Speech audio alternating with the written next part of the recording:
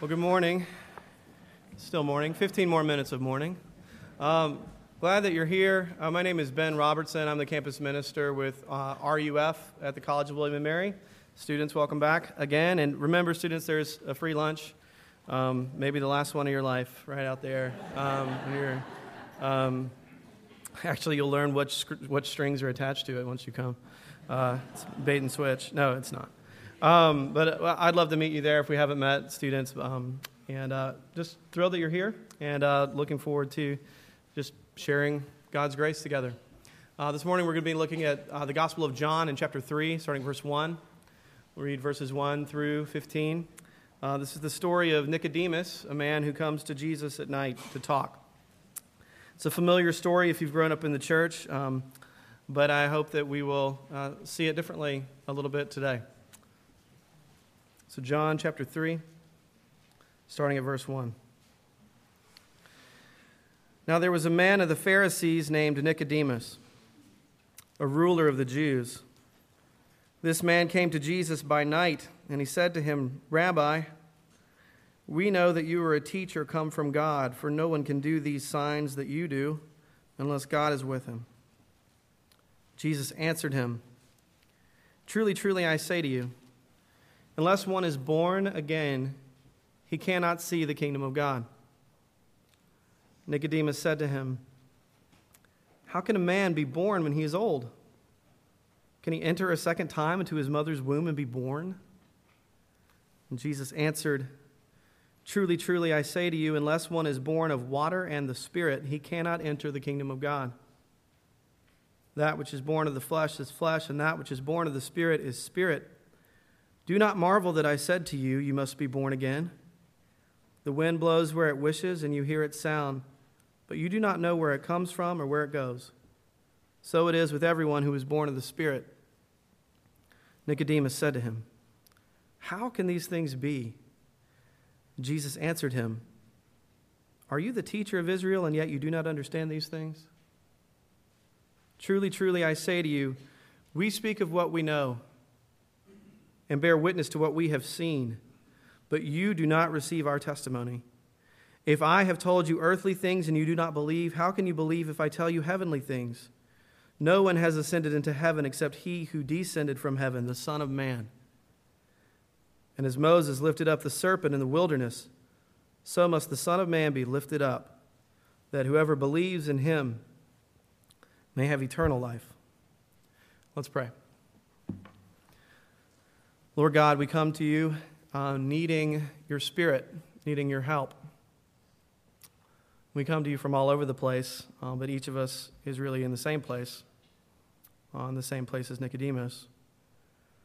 And we need your grace to understand, to even get what it is that you're saying. And so we ask, Lord, by that same Spirit, would you be with us now, even now, and move and bring about change and growth and faith. We ask this in your name. Amen. You know what Hulu is? TV on your computer. My wife and I watch Hulu on our computer because I guess we didn't get enough TV on our TV. But a show that's on Hulu that we like, there are these little short episodes, they're like 7 minutes long each, is a show called Control. It's spelled like the control key on a keyboard, CTRL. And it stars an actor named Tony Hale. He's most famous for playing Buster on Arrested Development, if you're familiar with that show. But Tony's character is this office worker. He's kind of this nerdy, geeky computer programmer, stereotypical guy. And he works for this jerk, who's sort of your stereotypical jock jerk, who chucks the football around the office, and he's only there because his father owns the company and gets by because everyone around him is competent to cover up for his incompetence.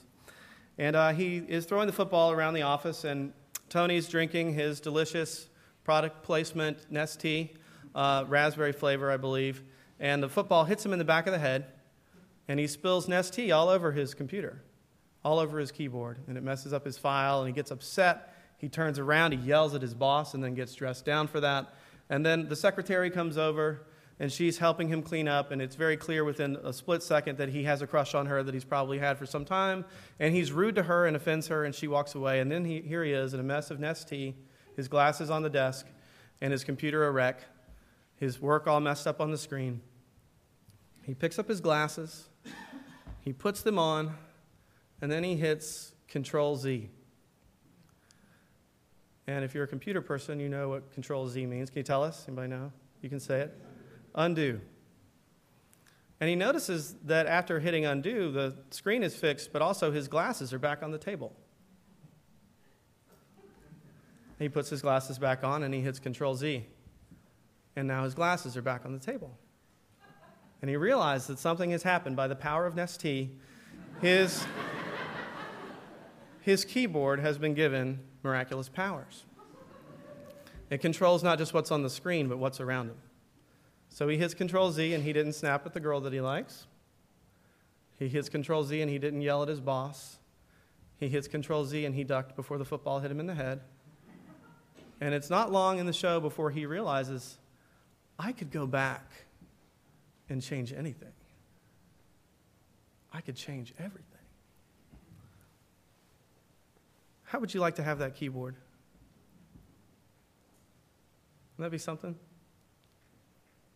College students, you know, they taught you all the way through high school there's no such thing as a dumb question, but you found out now that that's not true. And, you know, so you're the one who asked that one, and it became clear by the professor's puzzled look that that was one of those. And CTRL Z, and you didn't say that, right? CTRL Z, and you didn't miss that first step in front of the girl that you like. CTRL Z, and you remembered to take a shower. CTRL Z, and you know, you didn't spill your coffee or stub your toe or say that silly thing. Well, there's little things we would use it for constantly, I'm sure, but then there's big things. Things you'd want to go back and change, not just that you didn't spill your coffee, but that just coffee with the coworker that you didn't mention to your wife that seemed like no big deal, but then spiraled into something far more dangerous. You decided not to go, and you didn't lose your children. A word spoken in anger to a loved one, a family member, an argument that ran out of control, but neither one of you knows how to apologize now, and you've never spoken since. CTRL Z. And we're a family again. CTRL Z and the relationship never happened. CTRL Z and you left that party about an hour earlier before things got out of control. CTRL Z. Jesus is saying, you must be born again to Nicodemus. It's not exactly like CTRL Z, but it's kind of. This idea of a fresh start, a restart, a clean slate, being born again. That's what our passage is about. I want to ask some questions about that. About what does it mean to be born again? But the first question I want to ask about being born again, this rebirth, is who needs it? Who needs it? The idea of being born again is a very popular idea, particularly in 12-step programs like Alcoholics Anonymous. It's incorporated in some of the curriculum. Why? Because as many of you who've struggled with alcoholism know, when you've made all those mistakes for years and years and years, and then you're told and you're given the message that this can be undone, you could get a clean start. God can see you as a newborn baby. That's very appealing. There's a sense in which none of that counts. Give me that. Give me that restart. Give me the start over. In prison ministry, the idea of the new birth is a common text to take prisoners to in the midst of an evangelistic explanation. That they could restart, that all these crimes and these things that they regret, the brokenness with their family, and you tell that to someone who's really messed up their life and who really is in a place where they really see it and they really see that things are undeniably wrong. I'm addicted to drugs. I live under a bridge. I'm stuck in prison. I'm at a 12-step program. I need an undo. Give me that. Give me that rebirth. Give me the start over. Many of you are in that position. You have real and deep and lifelong regrets that you would love to be born again. You love that about the gospel. Maybe You do believe the gospel, and that's what you love so much about it, but you feel in so many ways that you really ought to be unforgivable, that you are irredeemable or damaged goods. And Jesus says to you, to the alcoholic, to the prisoner, I've got your Control Z right here. It's called being born again. It's called starting over. It's called new life. But what's interesting about our text is that the person Jesus is talking to is very different than that. In our text, Jesus is talking to Nicodemus. He tells Nicodemus, you must be born again. Well, who is he? Verse 1. Now there was a man of the Pharisees named Nicodemus, a ruler of the Jews. Now, if you've been around the church, you know what a Pharisee is. In concept, we tend to have this caricature of these really hypocritical, self-righteous people that no one likes. And that's kind of true. I mean, Jesus definitely exposed their false religion. But if you go back to the people that John was writing to and you said the word Pharisee, they would have a very opposite impression of that. They would like Pharisees. Pharisees were good people. They were extremely moral and well-respected. They were prayerful. They gave abundantly to the poor and took donations for the poor. They lived relatively simply. They were the people that did things right. It's your neighbor up the street who has a well-kept lawn and who is a member of the HOA and who takes care of their neighbors and who gives to all these organizations, takes care of the poor in the community, and goes to church every Sunday and knows their Bible very well. But more than that, it says that he was a ruler of the Jews. And what that means is that he sat on a council called the Sanhedrin. It was a ruling body that helped govern the community. It's the city council. So what's interesting, too, is the Sanhedrin was primarily made up of people from the party called the Sadducees. And the Pharisees were more conservative than the Sadducees in their theology and their understanding of the Old Testament and the way that they applied the law of God. But several things that we know by him being on the Sanhedrin. First, he was probably old. And to be older men on the Sanhedrin back when that was respected, as it still should be now. And second, he was probably wealthy. It was a powerful community. They had tended to be wealthy men in the community. Third, he had power. He had influence. And fourth, he was respected and admired not just by the common people who all looked up to the Pharisees, but also by the powers that be of the day. He had clout. He had influence. He had persuasion. If he lived today, you would be putting up his sign in your front yard, re-elect Nicodemus to Sanhedrin. Not only that, Jesus in verse 10, did you notice what he calls him? He says, are you the teacher of Israel and you don't understand these things? And a lot of the commentators think that the way the Greek is organized, he's not just saying one of the teachers, that the way it's stated, it's like a title or a nickname. As if people in the community knew this member of the Sanhedrin, the Pharisee, Nicodemus, and they called him the teacher of Israel. He has a PhD in Old Testament. People go to him with their questions when they're trying to figure out the Bible. He's the one that they go to. He's the one that they want the answers from. He's not an alcoholic. He's never been to prison. He's never been in a 12-step program. He is, in the words of Paul McCartney, a well-respected man about town, doing the best things so conservatively. And ironically, he's exactly who we tend to think of when we use the phrase born-again Christian, isn't it? A good guy who knows the answers, who knows the Bible, who keeps his life clean. But Jesus says, who needs this? Nicodemus, you do. You righteous man, you respected man, you successful man, you moral man, you biblical man, you spiritual man. Control Z. It needs an undo. All of that needs to be undone. Do you realize that you need an undo? Now, I'm not saying that if you have been born again, that you need to be born again again. I'm not teaching multiple salvations here. But do you realize that everything is what needs the undo? Your failure needs the undo, and your success. Your mistakes need the undo. And so does your righteousness. Does that bother you at all?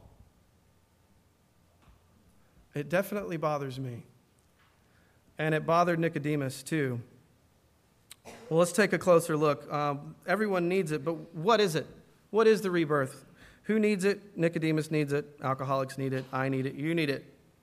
What is it? What is it? Nicodemus wants to know that too. Verse 4, he's really confused. What does he say? How can a man be born when he is old? Can he enter a second time into his mother's womb and be born? He's lost. What in the world are you talking about? I don't know if you've ever told anyone the phrase born again. We use it so much that we almost say it like it's one word instead of two, right? Born again. And it's really lost its meaning. And Nicodemus' response is correct. I remember a few years ago on campus sitting down with a student who would come to RUF quite a bit, and she was raised Hindu. And when we were talking about the concept of being born again, and she's like, what in the world does that mean? How is that possible? Exact same response as Nicodemus. It was really neat to hear someone hear that for the first time. But his response, he's confused. What are you talking about? And Jesus goes on and he explains, but he also sort of seems to expect Nicodemus to have known the answer anyway. Isn't that funny? But he explains, verse 5, truly I say to you, unless one is born of water and the Spirit, he cannot enter the kingdom of God. That which is born of the flesh is flesh, and that which is born of the Spirit is spirit. Do not marvel that I said to you, you must be born again. It's interesting. There's a couple things that we see there, and it is, even still, it's kind of confusing language, isn't it? But a couple ideas. First, it's not physical, it's spiritual. That which is born of the Spirit is spirit. It's a spiritual rebirth, and it comes by the Spirit. But then there's this idea of being born of the water and Spirit. What does that mean? And it's this twofold idea that happens in the new birth. First, the born of water has this idea of cleansing, of washing, of being renewed. And then, of course, the Spirit is giving new life. So it's a cleansing, and it's a new life out of death. But then he says to Nicodemus this amazing thing, do not marvel that I said this to you. You can't read the Bible very long before you realize that Jesus is a very frustrating person to have a conversation with. He's saying these sorts of things all the time and redirecting people, and here's this biblical scholar, and Jesus uses this strange metaphor, and he's saying, don't marvel at this. And sometimes we read this because we've had years of studying the Bible and studying Jesus and commentaries, and we can kind of caricature Nicodemus at this point. Like he knows the Bible, but he's really this sort of spiritual imbecile who just doesn't get it, and he should understand Jesus, but he doesn't. We would probably be equally confused. But what is Jesus doing? Why use the strange language? Why get in his face and say, aren't you the teacher of Israel? Why are you marveling at this? What is he doing? And I think it has a lot to do with why 2.18 people per year are killed by Coke machines. 2.18 people per year are killed by Coke machines. Well, how does that happen? That's more than sharks, by the way. Here's what happens. You go to the Coke machine, right, and you put your money in. And like when I was a kid, it was 50 cents, but it's more now. But let's say you put your 2 quarters in, boom, boom, and you kind of hear them clink down, and then you hit the button, and what happens? Nothing happens. And so what do? You bang on the machine, right? You sort of boom, you pound on it, and then you hit the button again, and what happens? Nothing. So then what do?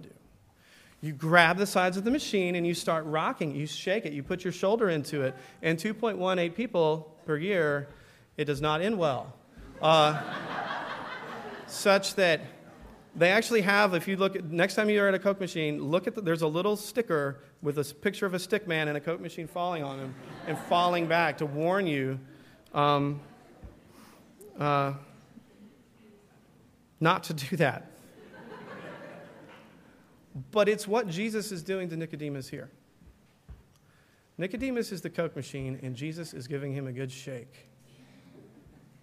Don't marvel at this. He's banging on the front of it. And then throughout the text, he starts shaking him more and more and more. Why? Because the coins have already gone in. You're the teacher of Israel and know not these things? Ezekiel 36 says this idea of new birth. that you need to be washed with water, that you need a new life, that you need a restart, Ezekiel 36 says this, I will sprinkle clean water on you, and you shall be clean from all your uncleanliness, and from all your idols I will cleanse you. Sound familiar? And I will give you a new heart, and a new spirit I will put in you. And I will remove the heart of stone from your flesh, and I will give you a heart of flesh. That's coin number 1. Then the next chapter, in Ezekiel chapter 37, then he said to me, prophesy over these bones. And there's this valley, it's a famous passage of the valley of dry bones, which is a symbol for Israel's spiritual condition. It's saying, God's saying to them, you're not just dead, you're decayed and rotten, and there's just dry bones. That's you spiritually. And you say to them, O dry bones, hear the word of the Lord. Thus says the Lord to these bones, behold, I will cause breath, which can also be translated spirit, or wind, to enter you, and you shall live. And I will lay sinews upon you, and will cause flesh to come upon you, and cover you with skin, and put breath in you, and you shall live, and you shall know that I am the Lord. Cleansing and new life, Nicodemus, you've heard it before. Don't marvel that I say this to you. He is grabbing that Coke machine and shaking him. You think that you know, but you don't. You think that you've heard it, but you still haven't gotten it yet. I am not impressed that you're on the Sanhedrin. I am not impressed that you know your Old Testament. I am not impressed that you give to the poor, even though it is what I command. I am not impressed that you're at church. I'm not impressed that you sing in the choir. I'm not impressed that you volunteer for nursery. I'm not impressed that you know your scripture. I'm not impressed that you teach Sunday school. I'm not impressed. I am not impressed, Nicodemus. Don't roll your eyes. Don't say you know. Don't say you've heard it. You need the Control Z. You need the new birth. You need to be washed. You need CPR. It's you, not the drunks, not just the prisoners, not just the potheads, but you. Do over. Okay. I need it. It's a new life. It's a restart. It's a cleansing. I need it. You need it. How do we get it? How do we get it? Jesus explains more, verse 8. The wind blows where it wishes, and you hear its sound, but you do not know where it comes from or where it's going. So it is with everyone who is born of the Spirit. Did you catch that? How do we do it? It's like trying to control the wind. I hate that. Just tell me what to do, and I'll do it if I could have this life. Just tell me the good thing I could do for you, Jesus, that would make everything okay. And Jesus says it's the wind. The Spirit blows where he wishes. That really irks Pharisees like me. I'm a preacher's kid,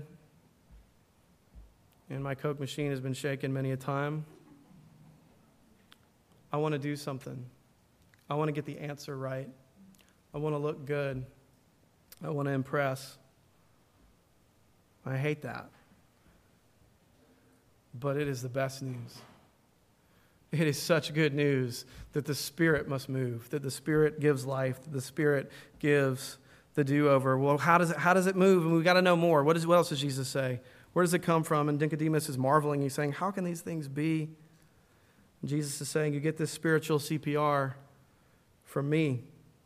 You're a teacher of Israel and you don't understand these things, verse 10. Truly, truly, I say to you, we speak of what we know and bear witness to what we have seen, but you do not receive our testimony. If I have told you earthly things and you do not believe, how will you believe heavenly things? No one has ascended into heaven except he who descended from heaven, the Son of Man.